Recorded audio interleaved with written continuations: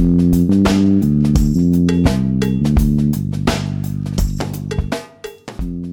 right, everybody. It is Thursday, February 25th, 2021, and this is the Fight Business Podcast. I'm your host, Patrick Auger, and today we have a ton of stuff to cover. I am feeling a little bit under the weather, and as you can see by this lovely giant Band-Aid here, I did accidentally cut myself right before we were recording, so it's not that bad. These are just the only Band-Aids I had in the house, so can't wait for producer Jake to take a screenshot of this. I'm sure nobody will make fun of me for it at all. But in terms of what we're covering on the podcast today, we are going to take a look at the UFC's historic deal with Migu Mobile for distribution of UFC content in China. We're going to talk about UFC discretionary bonuses and dive into that a little bit in terms of what we learned from the New York Post article, as well as what we know about previous UFC finances and what it means for fighters, things of that nature. Really break that down. We're going to talk about one championship possibly doing a SPAC, a special purpose acquisition company. That's a very big deal if they go through with that. I'll break down exactly what that type of company is and what it would be used for, how it affects the promotion. We'll also talk about one championship dealing with the unrest in Myanmar. They could be affected, especially given all the political things going around there and some of their stars coming out in support of a free Myanmar. So we're going to really break that down and see how much of a risk is that for the promotion, what should they do to mitigate it and kind of make sure that their audience is intact there and everything of that nature. We also have a couple things in terms of Invicta leaving UFC Fight Pass and little tidbits like that. But with that in mind, we've got time steps in the bottom. I'm going to be diving through a lot of this pretty quickly. Again, still in-depth coverage, but a little bit shorter today just with everything going on. So let's go ahead and get right into it. All right, so the first topic I want to talk about today is the UFC's historic deal with Migu Mobile for broadcast distribution of UFC content in China. So if you haven't heard the news yet, we don't know the exact financial details, but Migu Mobile will be the official broadcast partner for the UFC in China. They will be doing 12 pay-per-views, 30 fight nights, Dana White Contender Series Asia. This is a very, very big deal. Now, if you've watched this show before or you've read some of my previous articles about the UFC trying to carve out a bigger piece of the Chinese market, you'll know that they originally had media distribution rights deal for around $50 million or so. And there were talks once Weili Zhang became the champion that they were going to go back and try and get double that. It's not known, again, exactly how much money they're getting with the Migu Mobile deal, but I would imagine it's probably at least 100 million, which is double what they were talking. Might even be more. Could be less, but I believe that especially with the UFC's growing popularity and MMA's growing popularity in China, they probably got at least $100 million for this deal, which is exactly what they wanted. And again, this is a culmination of the UFC's, efforts and continuous efforts to stake their claim to the Chinese market. We've known that China is an emerging market in all of industry for some time now, especially over the past decade. They've really ramped up what they're doing. And, it's you talk about business, or you talk about China is going to become, take everybody's jobs, all this other stuff, which is not true. They're not going to take everybody's jobs. But again, China's industry has been at the forefront of all businesses. MMA is no different. And the UFC has seen this for a while. They built the Performance Institute in Shanghai, right? That was one of their first, besides their core home UFC Performance Institute, that was one of the first places they went, was the UFC Performance Institute in Shanghai. They pushed the shit out of Weili Zhang. If we're talking about Weili Zhang deserving a title shot when she got one against Andrade, now again, not taking away from her skills, she's incredible, especially with all the performances we've seen. I can't wait to see her fight Rose Namajunas, assuming that fight does happen. And she totally deserves to be a champion. But to give you an idea, in case you forgot about her run-up to getting a crack at Andrade for the belt, she beat Danielle Taylor, Jessica Aguilar, and Tecia Torres. And then she got a title shot. The only ranked fighter there is Tecia Torres. And Danielle Taylor and Jessica Aguilar are no longer with the promotion, I believe. I know Danielle Taylor isn't. Jessica Aguilar, they might have brought back. Let me check here real quick. I don't know if they did. Either way, we're not talking about anybody. No, actually, Jessica Aguilar and Danielle Taylor fought each other at XFC 43. So, yeah, we're talking about two people that left the promotion, and then Tecia Torres, who is a great fighter. And again, that is a ranked opponent, but she got, a huge push from the UFC to get a shot at the 115-pound women's belt and won. Also, don't forget that Andrade and Zhang, when Andrade was the champion, they fought in China, even though Zhang was the challenger. That right there tells you all you need to know about the UFC trying to get a Chinese champion and trying to capture the Chinese market.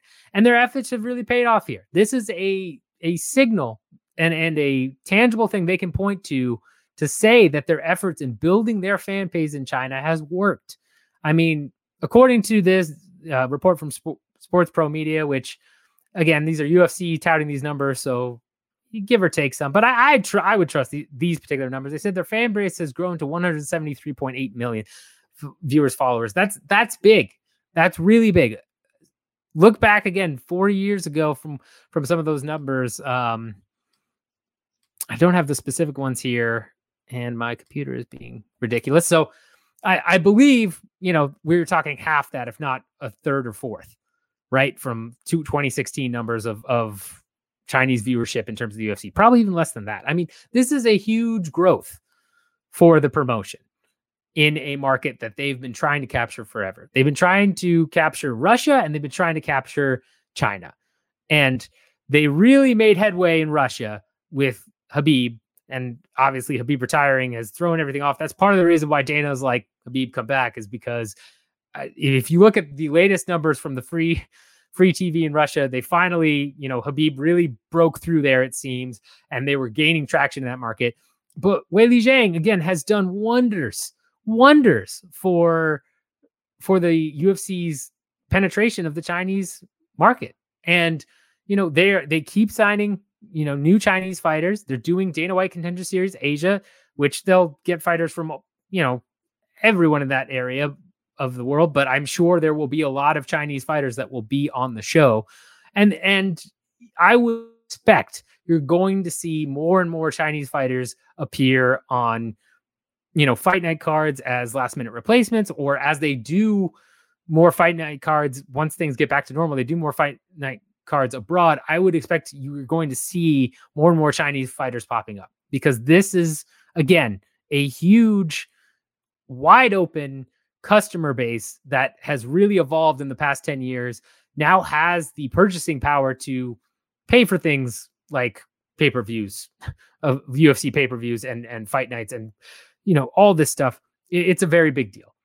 So this is a win for the UFC in every sense of the word. This is a signal that they've got a foothold here.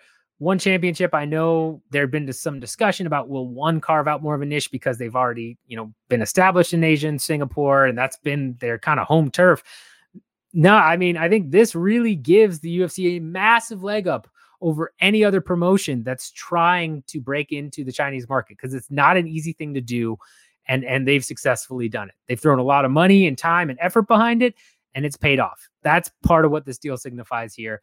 Expect a lot of push on this platform. Expect a lot of new content and original content that's going to be created for Migu Mobile. And again, expect more UFC in China news, whether that's broadcast media rights deals being negotiated, new fighters from the region being signed, or new sponsorship deals with different Chinese companies. I expect a flood of this in the next 2 years. So keep an eye out for that. All right, so the next topic I want to go ahead and dive into is One Championship is working with Goldman Sachs and Credit Suisse to potentially list in the US as a SPAC, Special Purpose Acquisition Company. So what's a SPAC? In layman's terms, what a SPAC is, let me read you the official definition from Investopedia first, actually, then I'll break it down a little bit. But according to Investopedia, a special purpose acquisition company is a company with no commercial operations that is formed strictly to raise initial public offering, or an IPO, for the purpose of acquiring an existing company. Now, in case you didn't, just, oh yeah, exactly, I know everything you're talking about. Let me break this down. Really what it is think of an IPO, right? When Facebook wanted to go public, or any place wants to go public, they list on the New York Stock Exchange or the NASDAQ, the Dow Jones. through an IPO, an initial public offering. You have to fill out a bunch of documents. I've covered Endeavor, right? Who owns the UFC. They were looking at filing an IPO. They pulled it last minute, but you have to do kind of a roadshow pitching to potential investors and different banks and things to help underwrite this, which is offering these shares to layman's folk like me and you.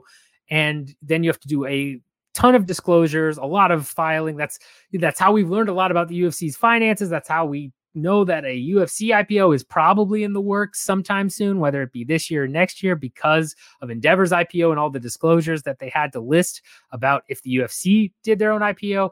It's a lot of work, a lot of time. You have to do roadshows, forms, all this stuff. It's a whole thing. What a SPAC does is it bypasses a lot of the headache of the roadshows and disclosures that come with an IPO. And it's set up where any money is put specifically in a trust that can only be used in terms of looking at acquiring another company. Sometimes it can be used for working capital, but in general, 85% to 100% of the money, as MMA Payout put it, is used to acquire a company. So what One Championship would essentially be doing here is, instead of going to the regular investors and having, closed door meetings and all those things saying, yes, we need funds in order to acquire this target company we're going after, right? They probably have some company in mind. If they don't, they probably have at least a area in terms of a particular industry or, niche, maybe narrowed down to 3 or 4 companies that they're looking at maybe acquiring. And they'll have certain restrictions and things on that nature in terms of, what would be a good fit for whatever they're looking for. And basically, One Championship is not going that route of, we're going to have the typical investor meetings with VCs, pitching ourselves, trying to get, these private equity firms to pump money into us. And they're going to go to the public. So you and I, if this goes through, you and I would be able to buy shares in this SPAC, whatever it may be. And it would be purely used for One Championship to acquire another company. So why would One Championship do this? Well, really what it's all about is trying to find a company, my guess would be, that helps them get a foothold in the US market. They've talked about broadcast deals with TNT and looking for other broadcast deals in order to get a broader range audience and start getting some money pumping in. We've covered One Championship's finances and how much money they lost in 2019, which is the last year that they've reported for, as well as their accumulated losses. They're burning through cash, spending a ton on marketing, and they've got revenue up, but that also includes barter transactions, which we know from an article recently released from Tech in Asia, is essentially things like hotel rooms and flights and things of that nature with specific sponsorships. So while One has said that their revenue is growing, they're moving away more and more from barter transactions. They're growing organic revenue, all of that. The end game still needs to be some type of pay-per-view model or some type of broadcast deal that we see with the PFL, with ESPN, or UFC, obviously with ESPN, now UFC with Migu Mobile. They need some type of deal like that that generates a ton of money for them. They have the TNT deal, but obviously that's not enough to offset so much of their expenses, right? They've really gone all out on marketing. They've really gone pretty hard at acquiring some very good fighters on their roster from, we don't know what the exact pay is, but we know that fighters tend to be happy, right? We know that in terms of pay, fighters aren't complaining. And, to reference that Tech in Asia article again, you had ex-employees who remained anonymous saying, like, the compensation package that those employees got was very good. And there was a lot of pressure on performance and all of that. But I mean, that's a big deal. That is a real big deal, because those are costs. And when you're not generating, enough revenue to offset those costs, you need help from investors. What a SPAC does is allows them to go to the public and say, look, we are only interested in acquiring some company that's going to help us grow revenue. And if they're doing it in the US and listing in the US, I'm assuming it's some media company that they'd be able to distribute One Championship through, or some type of company that makes sense to partner with a media company to distribute One Championship to, so they get a bigger broadcast deal. Maybe they do pay-per-views. They've talked about the pay-per-view model for a while now. They say it's still coming because they need to do that. It makes a lot of sense to go through a SPAC because they've grown so much in popularity. SPACs have, not one. I mean, one has two, but SPACs have really grown in popularity in terms of an investment platform, especially this year. MMA Payout, mentions that you're looking at, I believe, $9 billion, right? Like, I mean, it's nuts how insane SPACs have become kind of the new thing. And it allows them to bypass all that IPO stuff. They don't have to do the disclosures where they have to list out, here are some of our financial data, are, some of our subsidiaries and who owns percentages and all that. To do those financial disclosures. They're already doing a fair amount of that already because of the Singapore government rules, but they would have to do even more through an IPO if they were going to list in the US. With a SPAC, they can bypass all that. They don't have to do the roadshows, and they can just say, hey, investors, come throw your money at us. And think about it. There are a fair amount of MMA fans that still love One Championship, and that I could see easily saying, wait, I have a chance to be part owner. Yeah, cool. Could easily see that. And, exactly how many are out there? I'm not sure. I don't think it's a massive market, but there are also probably other equity firms that would look at that opportunity and say, okay, I don't know too much about the space, but I know MMA is growing, might look at something like a UFC deal with Migu Mobile. No One Championship as a competitor is based in that region.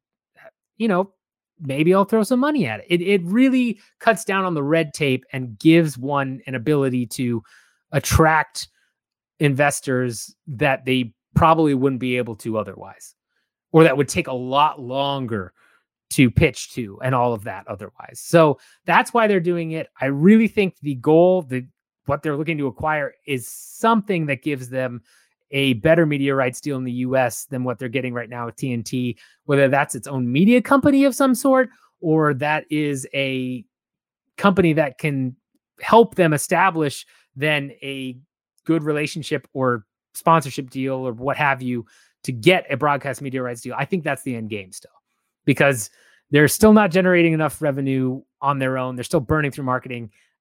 They want to really expand and reach out to the US. They've said that multiple times.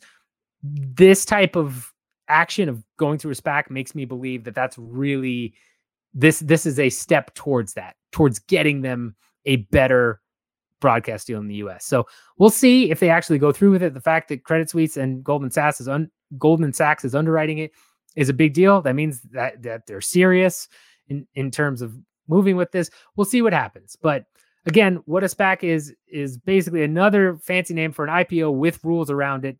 One important caveat, though, is that with a SPAC, if after 2 years an acquisition is not made, or investors aren't happy about it, money can be refunded to the investors. So, if I throw $100 into this SPAC and then once the time elapses and one still hasn't acquired anything that makes sense, or it's a deal that's not going to go through or what have you, I get my money back. That's very enticing for a lot of investment firms that maybe don't want to take on the risk profile of One Championship without that type of guarantee, right? I get my money back if you don't acquire the company.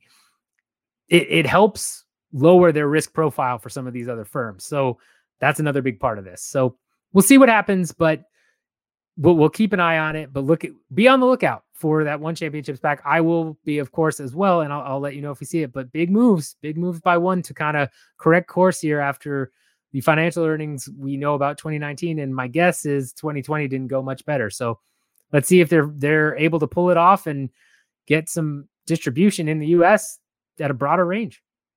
All right, and since we're talking about One Championship, let's go ahead and shift things over to the political side here in terms of Myanmar and everything going on there. So if you haven't heard, Myanmar did have a military coup earlier this year. Military essentially came in, overthrew a fairly elected government, and took, capture of the heads of state there. And this is significant for One Championship for a couple of reasons. One, Myanmar is a massive portion of their audience.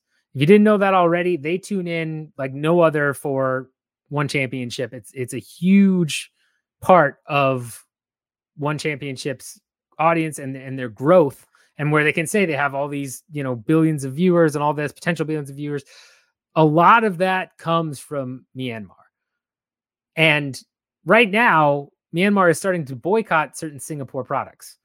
So that's important. Whenever something like this happens, nations come out and condemn a coup. In this case, Singapore did condemn what Myanmar did, said the civilian deaths that occurred were inexcusable, really came out strongly condemning and saying that this was illegal, all of that.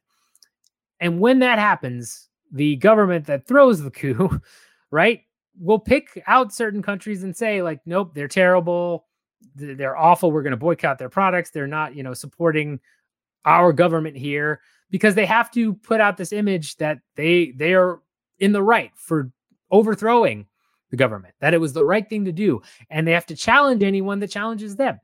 And it seems in this case, Myanmar has specifically targeted Singapore because of their ties in the international community. We won't get into that, but they are boycotting Singapore products. A very big piece of this is Aung Lan Sang, who is one of the biggest stars in One Championship and is a massive star in Myanmar. It is really well known in the MMA community in Myanmar. He has called for the immediate release of the officials, the elected officials, and said that, the coup is wrong. You could end up with this military-controlled government, Myanmar, banning One Championship, which would really cut the legs out from under them in terms of their current audience. And, it would be a massive blow for the promotion viewership-wise, I think.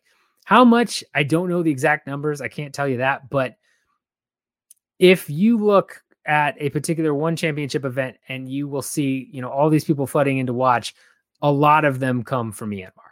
That is a huge portion of it. There's Indonesia as well. There's other sections, but Myanmar and Aung Lan Sang, that's been a market that One Championship has really pushed. If you go to look up Aung Lan Sang and pieces one has done about him being the shining beacon for Myanmar and all this other stuff. It really hurts them at a time when they're trying to, again, possibly do this SPAC to get more money and acquire something to help them, get a larger foothold in America. When we've looked at their finances from 2019, seeing that they're spending all this money in marketing and they really need to up the revenue growth, they can't afford to lose any portion of their audience. Myanmar would be a significant one. So what can they do here, right? You've got one of your biggest stars, if not your biggest homegrown star, coming out condemning this coup. Myanmar is boycotting products. You have to tread carefully here. You can go one or two ways. You can come out in full support of your fighter and say, yep, nope, we back him and we condemn this. That's almost certainly going to get you boycotted, but you take a stand. You can try and push for greater publicity and greater audience in other areas and have that, be part of your brand and image that, no, you took a stand for this. You can kind of do nothing and just hope that you avoid a boycott. It's whether or not they'd get boycotted on their own, it's hard to say. But the fact that, Aung Lan Sang is out there saying this, he's definitely drawing attention to the promotion. But if you're silent, you're not necessarily supporting it, right? You're not saying you can't say it, but you can say, well, that's, we let our fighters speak their mind. That's how he feels, but that's not how One Championship feels, right? Without actually saying it. And that is a key piece, because that is your third option, is you could come out and say, we disagree. We don't get involved in international politics. Our fighters can say whatever. You could go so far as even to reprimand him for saying these things about, nope, that's not your place to get involved in international politics, even though obviously that's very important, very important country for you. No, you can't do that. And kind of crack down on letting fighters speak about that. It's tough. I think here being silent is probably the best risk mitigation strategy, right? You don't want to piss off your biggest star, regardless of how you feel as a person or as the people running the company. From a business standpoint, coming out against Myanmar and kind of, poking the hornet's nest, so to speak, and saying, yes, we condemn that coup, doesn't do much for you, right? Except risk you getting boycotted.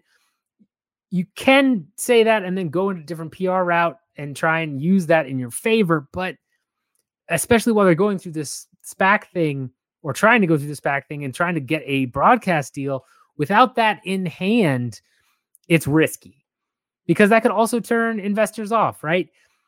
There are a lot of VCs, a lot of companies out there that have lots of different dealings going on that you don't know exactly what the ramifications will be as a company if you say one championship is against this coup. You don't know if that will attract sponsors, will, deflect sponsors. Could go either way. And without a broadcast deal in hand, with the amount of money you're burning through right now and their financial situation, it's a big risk to do that. So I think that's kind of off the table unless you just want to really go full on, roll the dice, see what's up.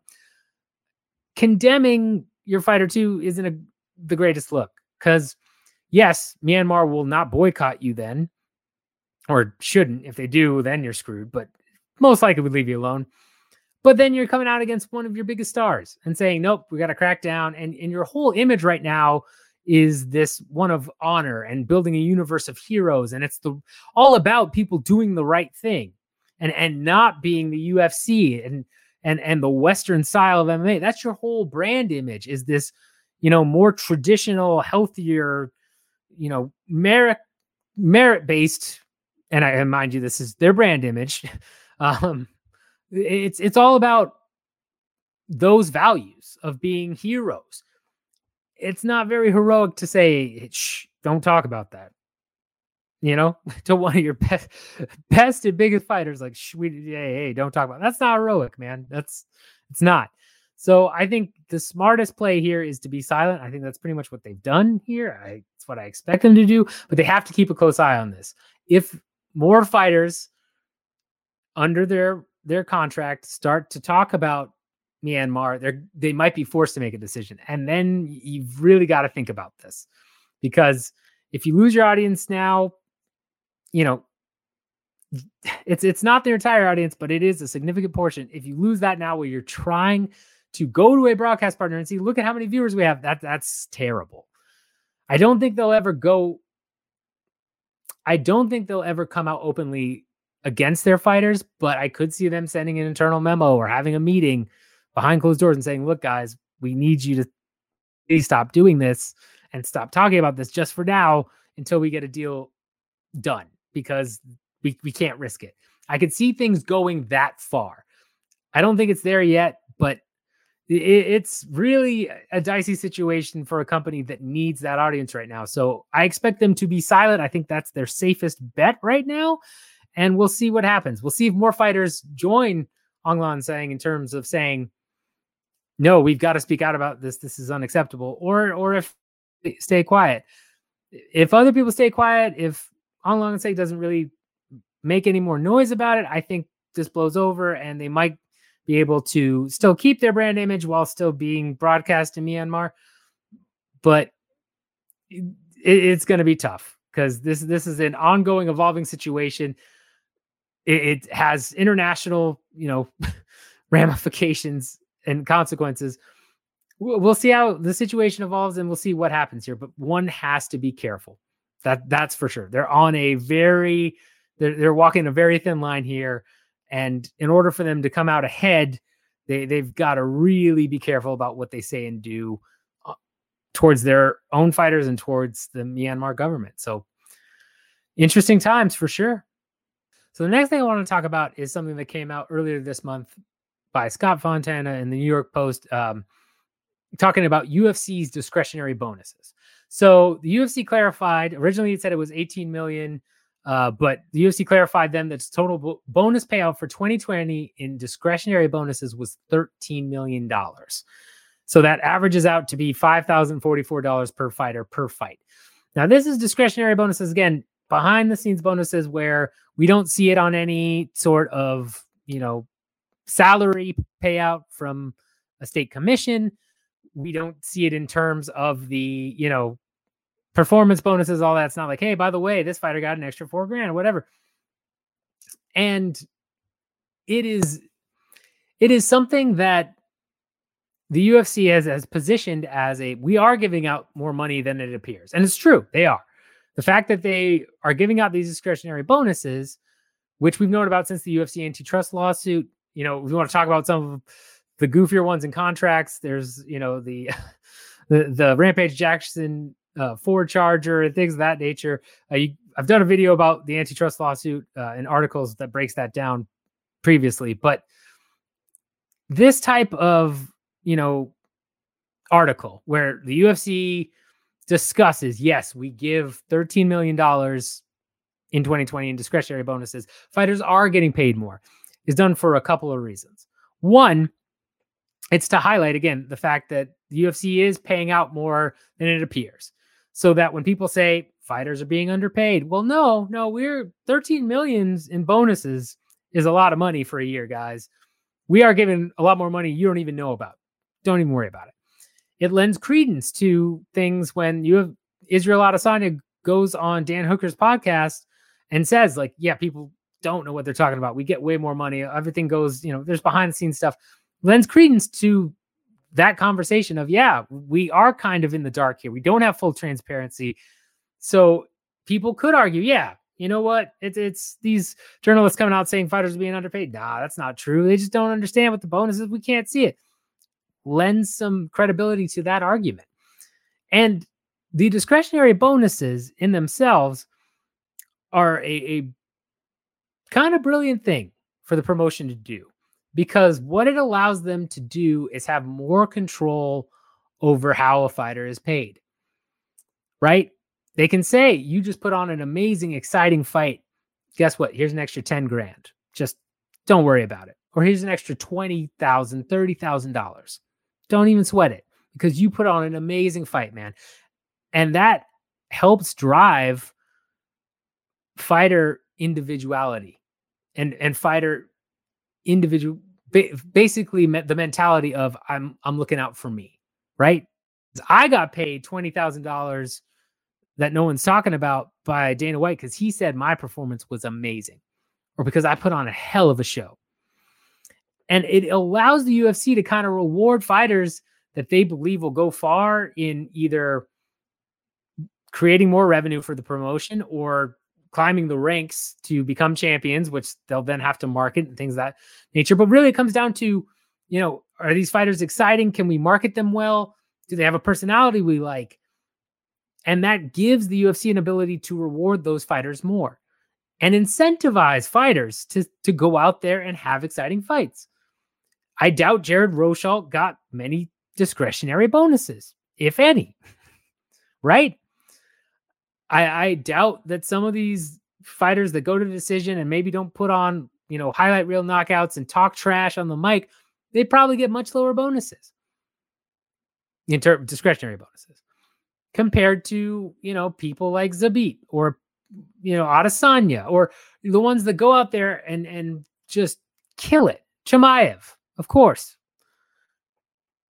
That gives the UFC so much power and leverage. And it treats the fighters then that are, again, working as independent contractors, it treats them just as the type of environment you might see in a commission-only sales environment for a business, right?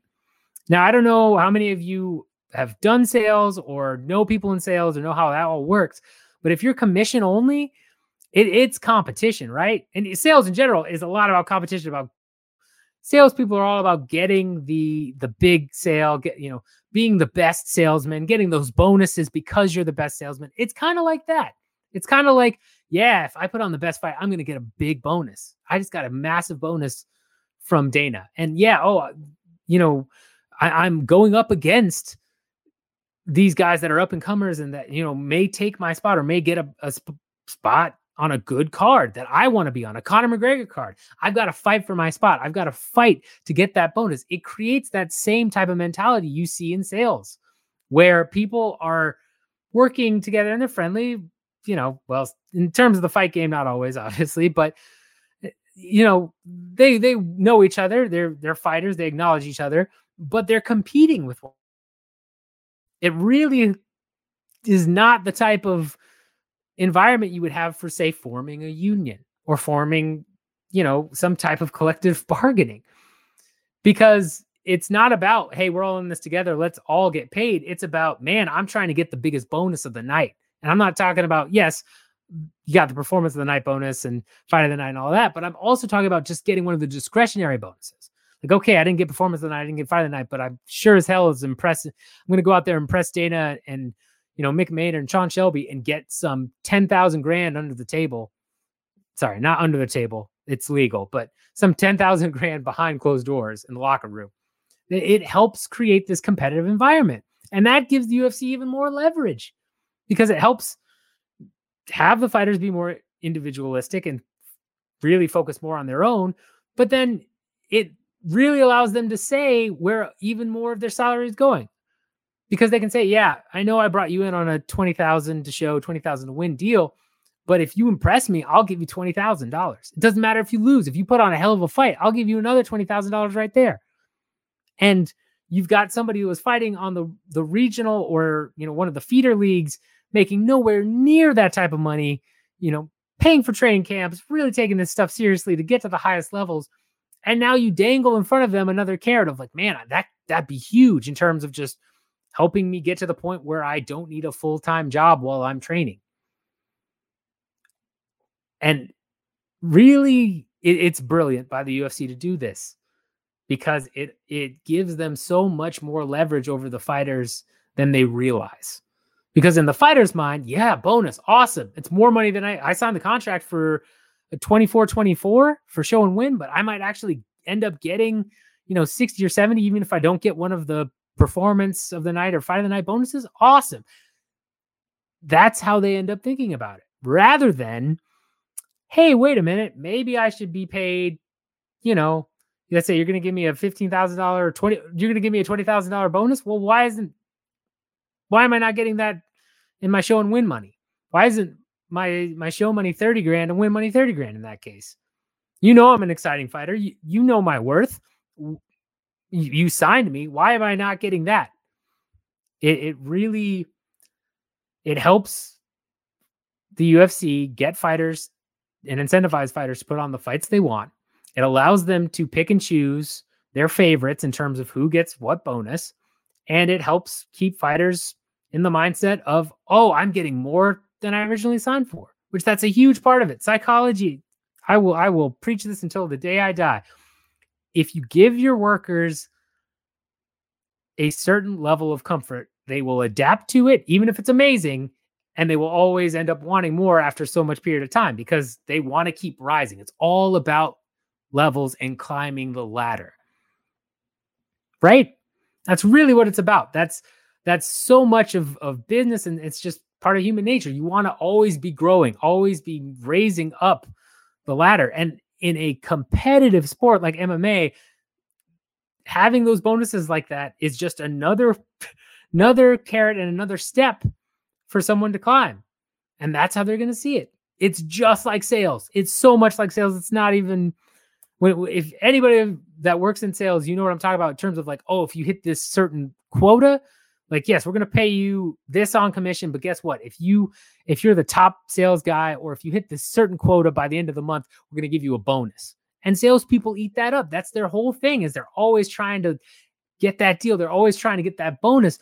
It's same thing for MMA fighters here. And that's what discretionary bonuses are all about.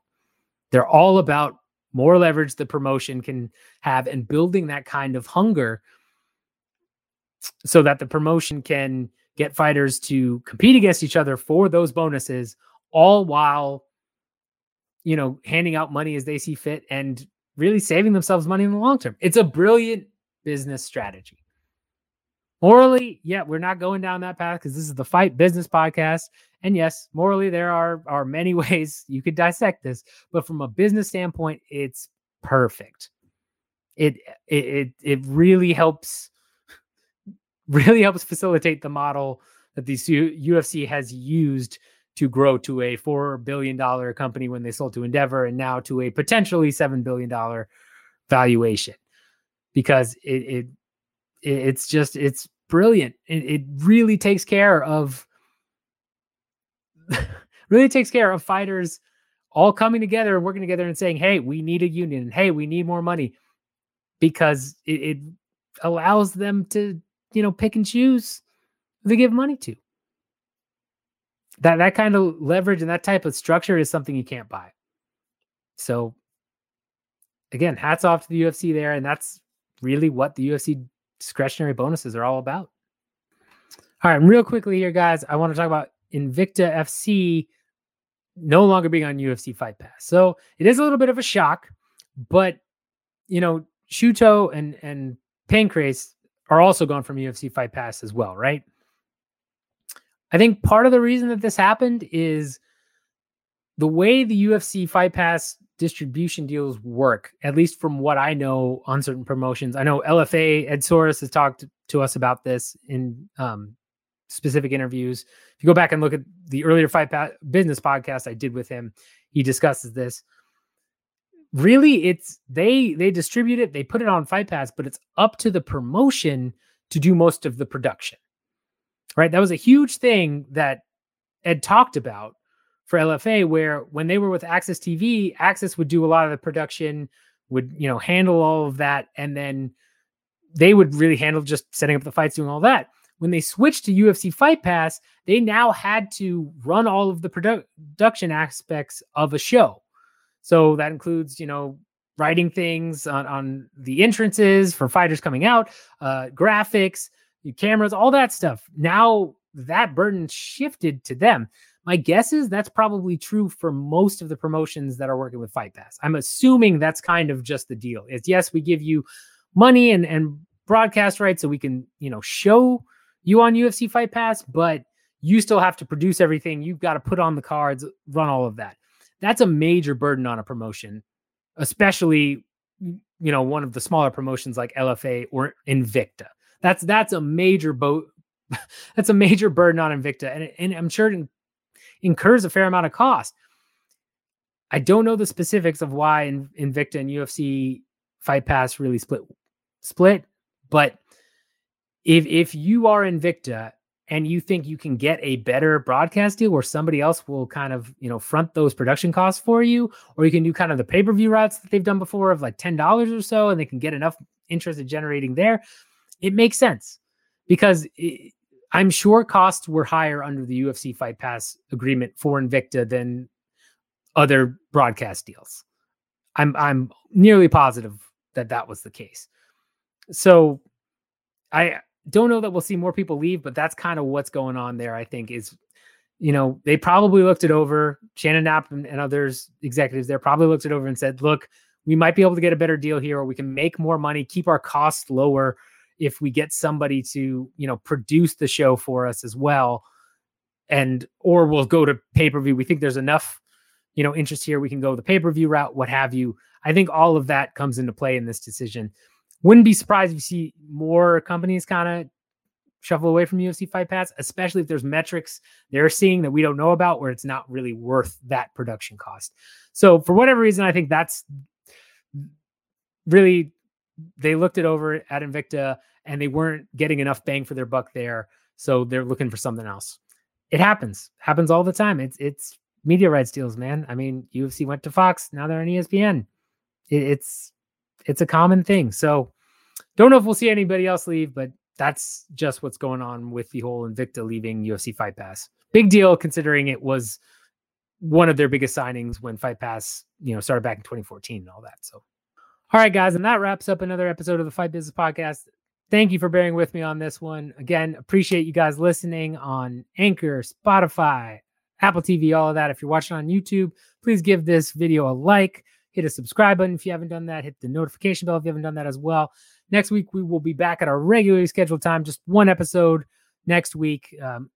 Unless there's any breaking news in the UFC antitrust lawsuit case, because I will get that out ASAP, but been checking that. No movement there.